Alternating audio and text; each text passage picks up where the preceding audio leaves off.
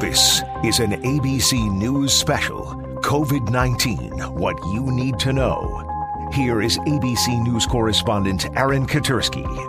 The curve may be flattening, but it took devastating the U.S. economy to do it. More than 6 million people filed new claims for unemployment benefits last week as the country shut down to save itself from coronavirus. That means in the last 3 weeks, more than 15 million Americans have been laid off. Rebecca Jarvis is ABC's chief business and economics correspondent. 15 million, Rebecca, is probably an undercount. Right. Well, we are looking at more than 15 million Americans who have been laid off in just 3 weeks. And we know that that is underestimating the number of real layoffs. And the reason is people have been trying to apply for unemployment insurance, but the state systems, which are meant to deal with this, don't have the capacity for it. We've heard about the websites crashing. They don't have the personnel to answer people's phone calls. I've heard from people who managed to get through websites at 1 or 3 o'clock in the morning, and that was their only way after hundreds of tries. So we know that these numbers underrepresent the number of people who have lost their jobs in recent weeks because of the lockdowns. And what we're seeing is there's been a bit of a shift where it started with the hospitality and leisure industries, people who worked at restaurants and bars, the airlines. Naturally, those industries were having to let some people go because of the fact that everything was on lockdown. But now we're seeing the effects on retail. We're seeing the effects on doctors' offices, areas that you might not immediately think would have an impact from the lockdowns. They've been holding out as long as they can, but this is hitting all aspects of the U.S. economy at this point. For those businesses, and you mentioned retail, that were teetering even before this, is there any reason for JCPenney to open up again? Well, this is the really difficult question because there's segments of the economy, and retail is a big one, that we're already feeling pressure coming into this crisis. And so for the retailers like the JCPenney's of the world who have had to furlough employees and decided to make those decisions, when you look at most estimates, they're not going to bring back all of their employees, even if they do reopen, and many of them will. They're not bringing back all of those employees. And frankly, for a lot of businesses that have learned over the last handful of weeks how to do business more with less, it's something that we've seen coming out of the 2008 recession. It's something that we saw coming out of the recession in the early 2000s. When a company figures out how to do more with less, they continue to do more with less. And add to that, Aaron, the fact that a lot of these companies, when business reopens, they will see a return of consumers to some degree, but how many people are going to immediately go out and start spending money when there's been this great shock to the economy and there's so much uncertainty around the employment picture? How many people are going to really feel that level of confidence to say, you know what, I'm going to go out and spend my dollars again? There's not a lot of good news here, Rebecca. One thing I will say, what you also are seeing, though, in the business community is remarkable resilience. And you're seeing businesses doing things they've never done before. They're getting into areas they've never been in before. The skincare companies that are now creating hand sanitizer because the demand is there for hand sanitizer, but not necessarily for perfume right now. The clothing companies that are getting into the mask business. It is an incredible and remarkable thing to see what these companies are doing, what American citizens are going out and doing for their neighbors and their communities. So as much as we're seeing the worst of what's possible, we're also seeing the best of what's possible. And that does give me hope that people will continue to do everything they can to support each other and especially to support their neighborhood small businesses. Okay, Rebecca, let's hope. ABC's Rebecca Jarvis. With unemployment skyrocketing, unprecedented numbers of Americans do need help feeding their families. Coming up, more about a new ABC News partnership with Feeding America. First, though, our understanding of coronavirus is changing. We knew it started in China, but there's now new research that shows most, if not all, cases in New York, the nation's hardest-hit state, originated in Europe. The research was conducted at the Icahn School of Medicine, part of the Mount Sinai Health System, and we have the scientists with us, Viviana Simon and Harm van Bekel. You trace infectious diseases all the time. What did you find with COVID-19? The genomes that we see here from the cases in New York are very similar to genomes that have been sequenced from cases in Europe. And what that tells us is that the virus has arrived to New York through Europe, essentially. So does this mean there's a separate strain of the virus that infected New York and a separate strain that infected, say, California? No, the strains are all really similar. We can just look at small changes in the genome to pinpoint what is the closest relative. It's like a family tree, and you can see who's related to whom by looking at those small changes in the virus. So there are different branches in the tree of the coronavirus family, and we can, by comparing how closely related they are, we can basically deduce from where they have been before. The strains in New York City intermingle very closely with viruses seen in Europe. So the interpretation of those findings is that there has been an exchange of travelers either coming from Europe or New Yorkers going to Europe, and that brought back the virus. When did your research show that this first started showing up in New York? So the first sequence that we actually analyzed was obtained from a person with COVID-19 end of February. But when testing became widely available, there was a large increase of COVID-positive patients that were diagnosed. And we used those sequences to look at the relatedness of the viruses. And it appears that there is a significant amount of untracked transmissions in the community. And the most likely explanation for the number of untracked transmissions in the community is that the virus has been circulating in New York City for a couple of weeks undetected. So our analysis suggests that the virus has been in the city as early as late January. So far earlier than March 1st, which is when I think there was the first positive case. Exactly. So it really was seeded here before anyone was really thinking about the kinds of strict measures that are now in place. That's what our data suggests, yeah. I'm interested in how much more you expect to learn about the origin of this virus. So this is early data, and we still lack sequencing information from different parts of the United States, from different parts of the world. More sequencing out of Europe will allow us to pinpoint more carefully the spread of the virus here in the United States. We are also continuing to sequence here in New York. We've already generated many additional genome sequences, and that should also help us to get a more clear picture of the spread here in the city and sort of the extent of introductions into the city as well.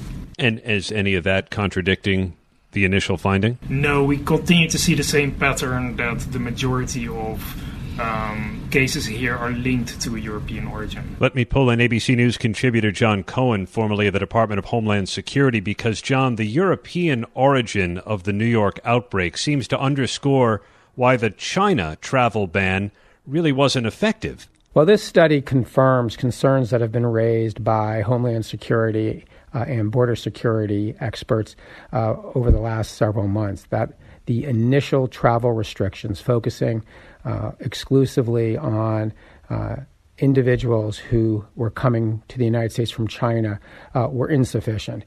We knew by the time that these restrictions were put into place that people who had visited China, who potentially were exposed and carriers of the virus, had left China and had traveled to Europe, other parts of Asia, and other countries across the globe. So simply restricting travel for a subset of those people coming from China to the United States was insufficient to stop the virus from entering the United States. What should have happened? What we should have done in late January, once concerns were elevated about this virus potentially coming to the United States, is we should have begun screening all inbound travelers coming to the United States from any last point of departure airport. ABC News contributor John Cohen, along with Harmban Beko and Viviana Simon from the Mount Sinai Health System. And coming up, our partnership with Feeding America. I'm Aaron Katursky, and you're listening to an ABC News special.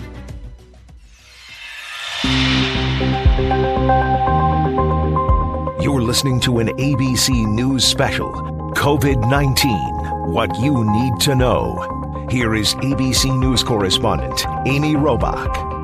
With me now is ABC Chief Medical Correspondent Dr. Jen Ashton. And Dr. Jen, let's talk about pregnancy. Maternity wards across this country are now obviously taking extra precautions. But what do we know about the risk factors right now for pregnant women?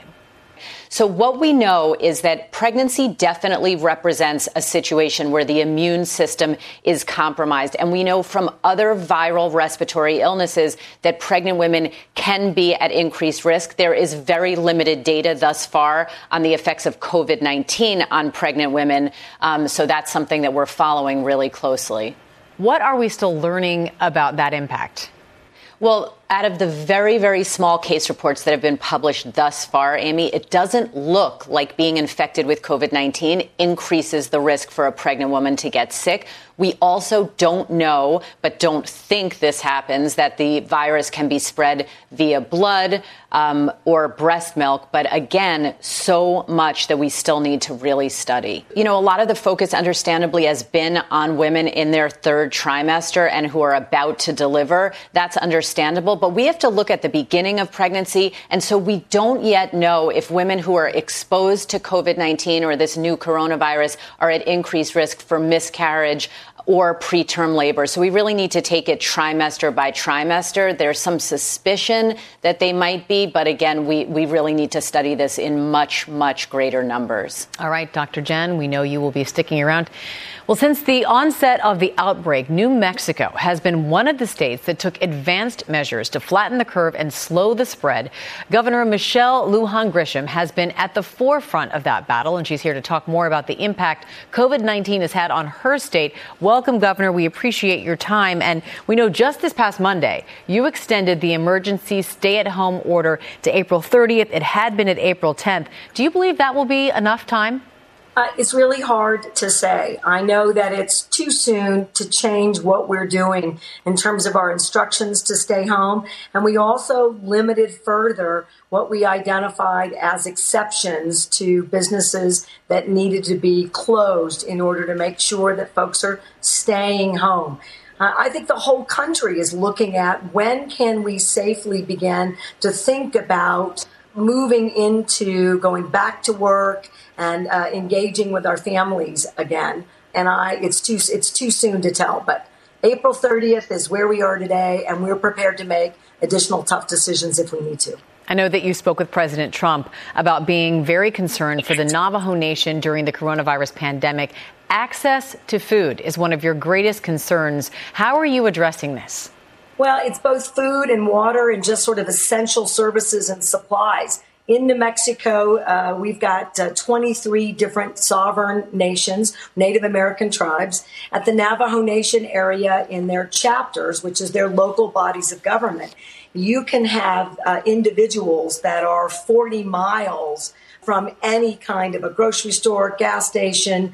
And so we are using the National Guard to set up food delivery stations. We're working on any number of sort of triage centers so that we're limiting needing to come in to get supplies, but we're also not allowing anyone to be in a situation where they don't have what they need to meet a stay-at-home instruction. And it's really tough. This is an underserved population in every state. It's true in New Mexico. All of our sovereign nations, the federal trust responsibilities never been met. They don't have adequate health care and other supports. And so this is just an at-risk population. And we're beginning to see real risks to all of our sovereign nations. So we're doing extra community containment measures and extra supports. And we're working very closely with Indian Health Service to increase testing for every single one of our pueblos and tribes. Yeah, and speaking of all of those big needs you have in your state, do you believe the federal government has been responding with enough so far? Enough. There's not a governor, I think, in the country that's going to say it's enough. I will tell you that the federal government has been much more responsive. about trying to figure out what we're going to do to adequately serve and protect tribal communities in this state and other states. We're looking at a regional potential operation for Utah and Arizona. The Navajo Nation is in all three of those states. They have increased our opportunity by declaring a national federal emergency for the state so that we can call up more of the Guard. They're making sure that we don't have an interruption in our food supply. They're giving us field hospitals. I think we're getting the right attention.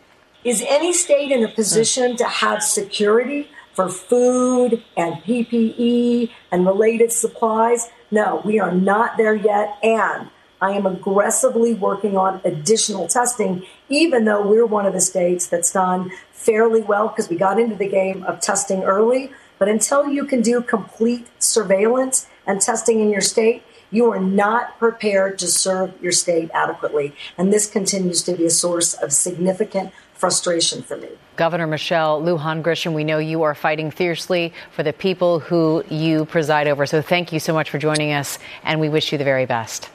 Thank you very much. I'm gonna stand by you, even if we break it down. We can find a way to break. With unemployment skyrocketing amid the pandemic, an unprecedented number of Americans need help feeding their families. And while organizations like Feeding America are stepping up to help the cause, they cannot do it without support. So here to share how Bimbo Bakeries USA is rising to the occasion is their Vice President of Corporate Affairs, Dana Connors. Dana, thanks so much for joining us. And I know your company oversees so many food brands we all know and love, Sara Lee Breads, Thomas's Breakfast, and so many others. And because you produce food, your employees have been considered essential workers during this time. So tell me how you all have been handling this pandemic.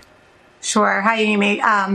It's been a crazy time, as it is for everybody, but we have been operating at Bimbo Bakeries USA with one mission through this entire pandemic, which is to feed America while keeping our associates safe. And it's been incredible to see. We have 20,000 associates, many of whom are out every day in the bakeries, baking your favorite breads and your sweet baked goods, and then delivering them to the stores. So it's been really inspiring and humbling to see these people out every day, just making sure that we're able to get food on the table for everyone in this difficult time. Yeah, it's remarkable. And I know you've had a long-standing partnership with Feeding America. Tell us about that relationship.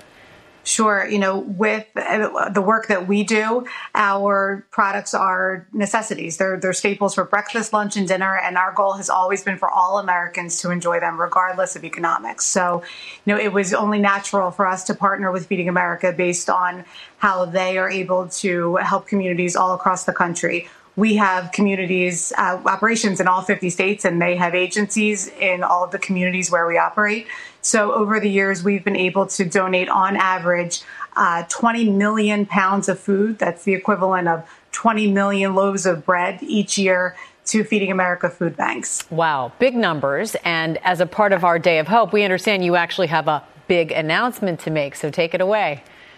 Yeah, so we heard firsthand from Feeding America the need that they were facing, both to feed those in need and to the challenges that they had with supply. So we are doing two big things for them. The first is for product donations. So we are going to make sure that during this time, all of our bread, bagels, English muffins, sweet baked goods, bun donations go directly to Feeding America food banks. And we expect this to significantly increase our annual donation by millions of pounds.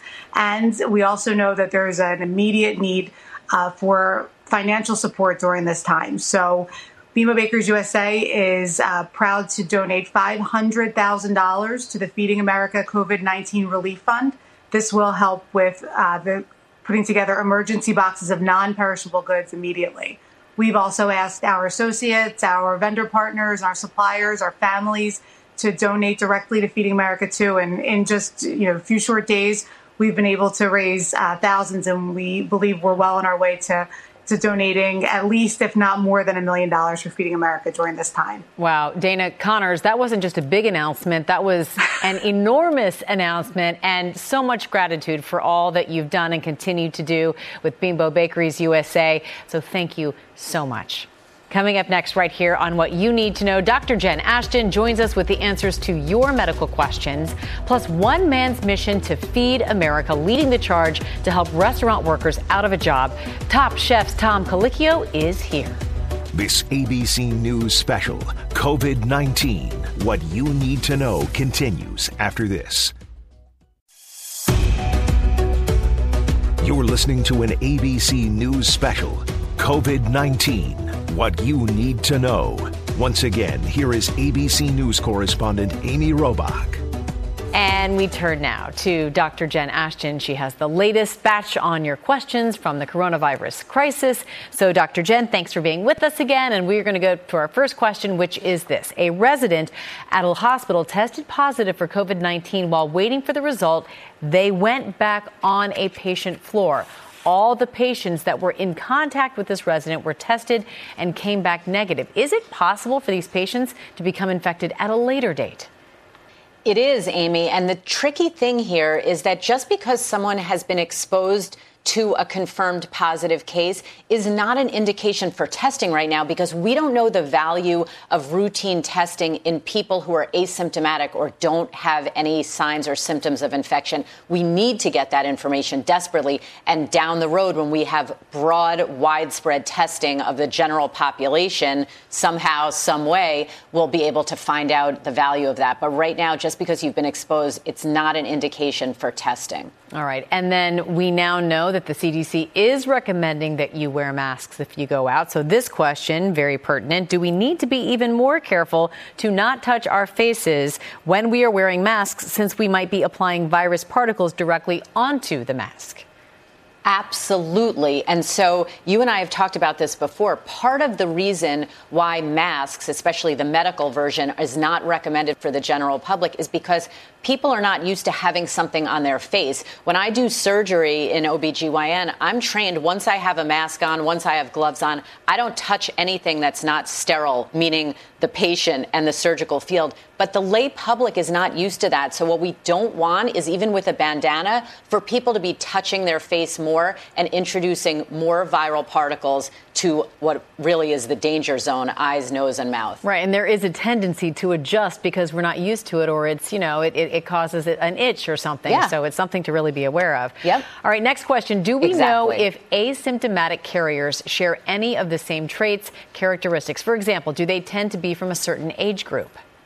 We don't know that, and I know that's frustrating for people to hear, but remember, the virus is less than 4 months old, so we need to study people who we know are positive or infected, and we also need to study people who have no symptoms but are infected, and then we need to compare those two groups. And in medicine and science, we make the first step of the scientific process with basic observation, and we're not even there yet. We do know, however, that 25% of people who are known to be positive with COVID-19 show no symptoms whatsoever. Right. Dr. Jen Ashton, thank you so much. We appreciate it.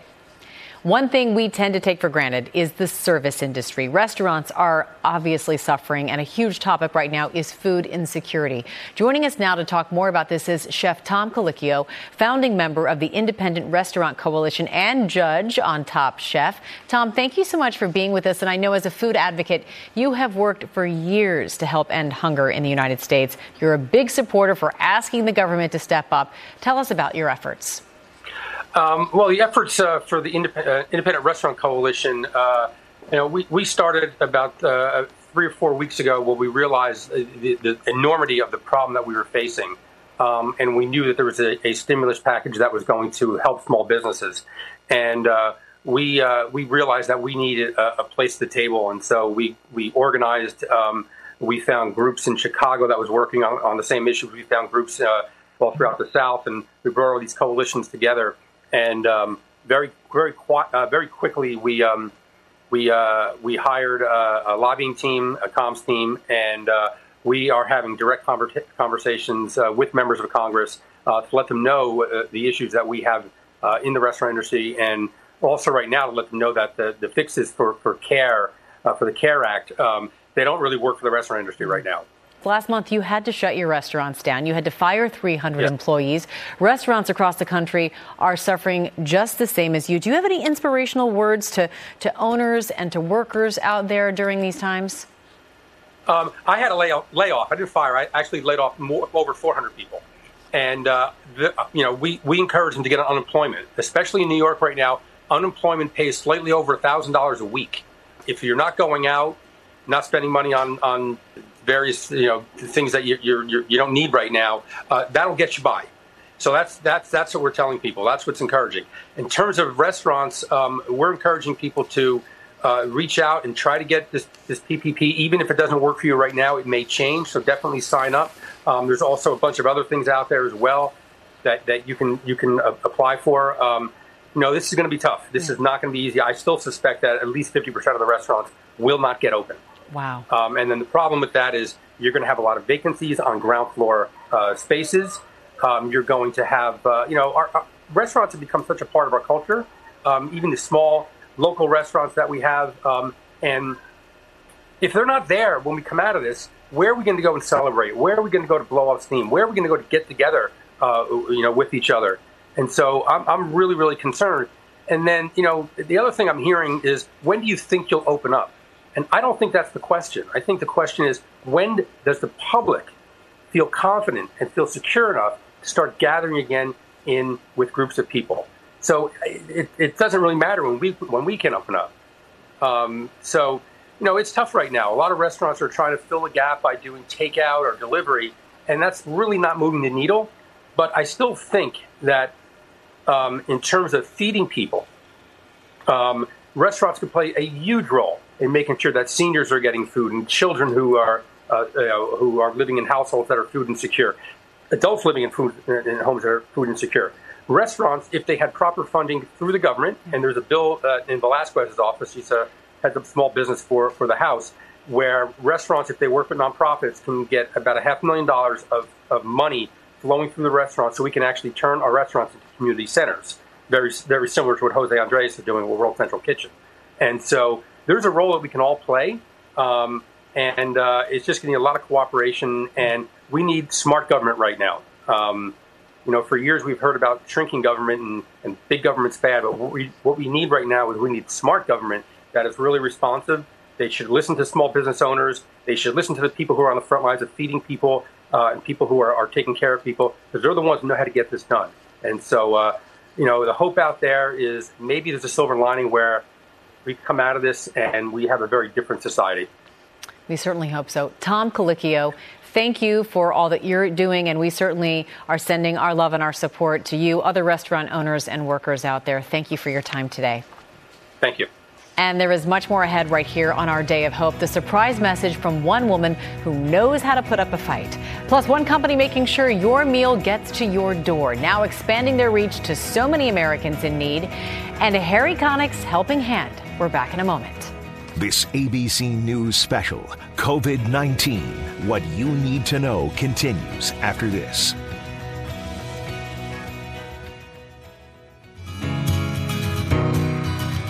You're listening to an ABC News special, COVID-19, What You Need to Know. Once again, here is ABC News correspondent Amy Robach. Don't you know I'm still standing better than I ever been, looking like a true tsunami. Welcome back to our Day of Hope show. Joining us now is Layla Ali, a longtime supporter of Feeding America. She sits on their entertainment council and mobilizes the public in support of their mission to end hunger in America. Layla, talk a little bit about why it is so important for you to be a part of Feeding America, especially right now. Thank you so much for having me on. Well, I've been supporting Feeding America for so many years because they are our nation's largest hunger relief organization. They support about 200 food banks and 60,000 food pantries and meal programs. And now with, what we're facing now, you got kids home from school, people being laid off from their jobs. So I think it's more than 17 million more people that are in danger of, being hungry. Right. So Feeding America has, some heavy weight on their shoulders right now. And that's why I've joined them to continually try to raise funds. I know you are a phenomenal philanthropist. During this time of crisis, so talk about what you've been doing personally to help others and to encourage positivity. Well, now's the time that, we're all being tried, and we're really about to find out what we're made of, because this is the real deal. This is a real fight, right, for all of us. And for me, it's really about reaching out to, of course, my family, my friends. Of course, we know you got to reach out to the seniors because some of them can't just get to the store or get items that they need. So I have neighbors and friends that I've bought groceries for, friends that I've written checks for. So I'm lucky to be in a situation to be able to help people in that way. And just sometimes just calling people. I mean, I think about people who live alone, and are just in the house. I mean, I have my 2 children and my husband, which is amazing, but not everybody has that, so you really have to call, check on, your circle, and everyone has to just do what they can right now. And I also decided to give 100% of proceeds from my organic Layla Ali spice blends to Feeding America, because I just thought that was a great opportunity for me to help people live healthier, in terms of, my spices, but also to raise even more funds for Feeding America. That is awesome, Layla. And you're right. Everybody can do something. And I know your father, Muhammad Ali, was obviously a great humanitarian. You are certainly walking in his footsteps, and we are very grateful that you're doing just that. Layla Ali, thank you for your time, and thank you for all that you do. I just want to say people can go to feedingamerica.org for more information or to donate. That's right. Great. And our Day of Hope rolls on with a company that has partnered with the nonprofit organization, as we were just talking about, Feeding America in a very big way. Here to tell us more about it is the CEO and co-founder of DoorDash, Tony Xu. Thank you for joining us, Tony, and tell us about your company's relationship with Feeding America. It's an important one. It's good to be with you, Amy. Thank you for having me. Absolutely. We started DoorDash really to empower local economies, and we've always been committed in finding creative ways to take our technology and do good in the community. So in early 2018, we launched Project Dash, which takes our on-demand logistics platform to power deliveries from those who can give, such as restaurants that may have excess food on a daily basis, to organizations that really need that food. Our inaugural partner was Feeding America, and since January of 2018, we've been able to donate together 6 million meals. That's incredible. And of course, that DoorDash, that delivery is more important than ever right now during these COVID-19 times. You have a special fundraising campaign you've been working on recently. Tell us about it. During these times, I think everyone can play a very small part, and together we can do very big things. So as part of our Do Your Part challenge, we launched a Instagram Live video stream in which we partnered with celebrities like Kylie Jenner or Stasi, in which they would host a live stream, and for every viewer that watched that live stream, DoorDash would donate a meal to a family in need. That's fantastic. And as part of a part of the very first live stream last week, we're able to donate 2.3 million meals. Wow. And I understand you have a big announcement that you want to make right here today. Go ahead and do it. Today, we're very excited. On top of the 2.3 million meals that we donated, we want to announce another 500,000 meal donation in which we're partnering with Feeding America and, take everything that we've done and extend it into the future. And so we actually will be extending our Do Your Part challenge for weeks to come. So on top of the 500,000 meals that we're announcing today, we're super excited to be doing the Do Your Part challenge for weeks to come. And hopefully together we can donate many millions of meals. This is fantastic. Tony Xu, thank you so much. You are helping so many people in need, and you're continuing that, I know, for the weeks and months to come. So we really appreciate it during this time and always. Thank you. Thank you. And if you're in a position to give, you heard Layla Ali say this as well, but I'll say it again. Go to feedingamerica.org. Feed the love. Coming up right here when we come back, music to our ears. Harry Connick Jr. This ABC News special continues after this.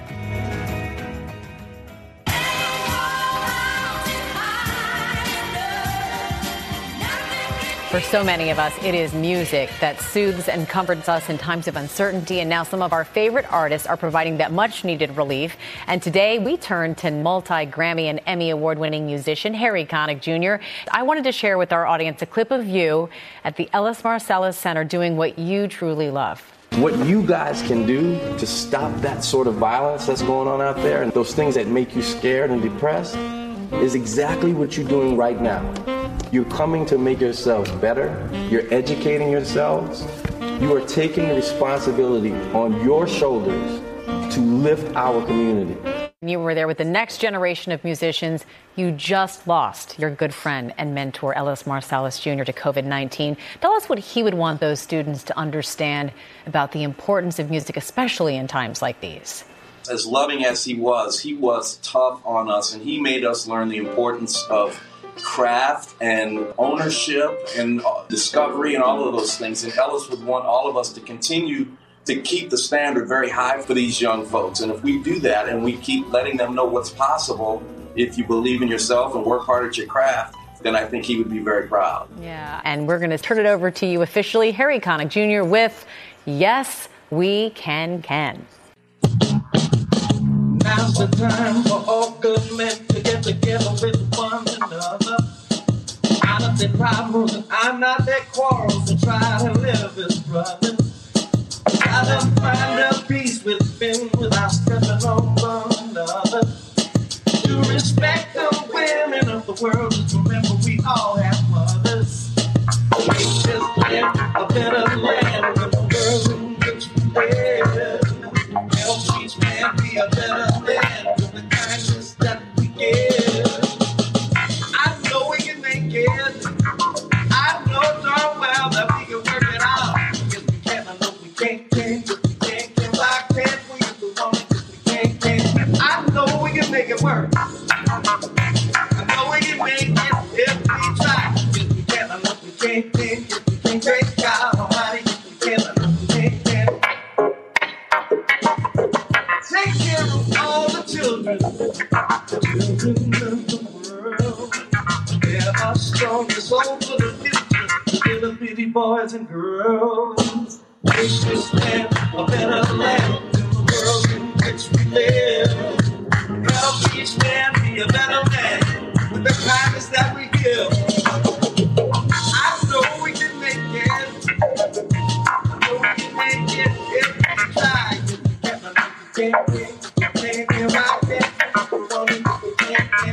I know we can make it work. I know we can make it if we try. I know we can't. We can't break down Almighty. We can't. I know we can't.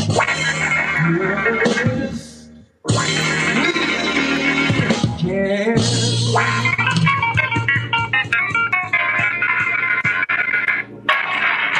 Woo! That was awesome. Harry Connick Jr., thank you for putting a big smile on all of our faces. Be well. Thanks, Amy. That's our program for today. I'm Amy Robach. Thanks for listening. ABC News, honored. Winner of 4 Edward R. Murrow Awards. ABC News, America's #1 news choice. We've got the exclusive view behind the table. What is happening here? It's just beautiful chaos. Every day, right after the show, while the topics are still hot, the ladies go deeper into the moments that make The View, The View. To be honest, I was thinking about asking him for a foot massage, and then I just froze. This is the best gig on TV. And you know, anything can happen. That is what we do here. I'm not going to lie, the chair's a little small for my behind. The View's Behind the Table podcast. Listen wherever you get your podcasts.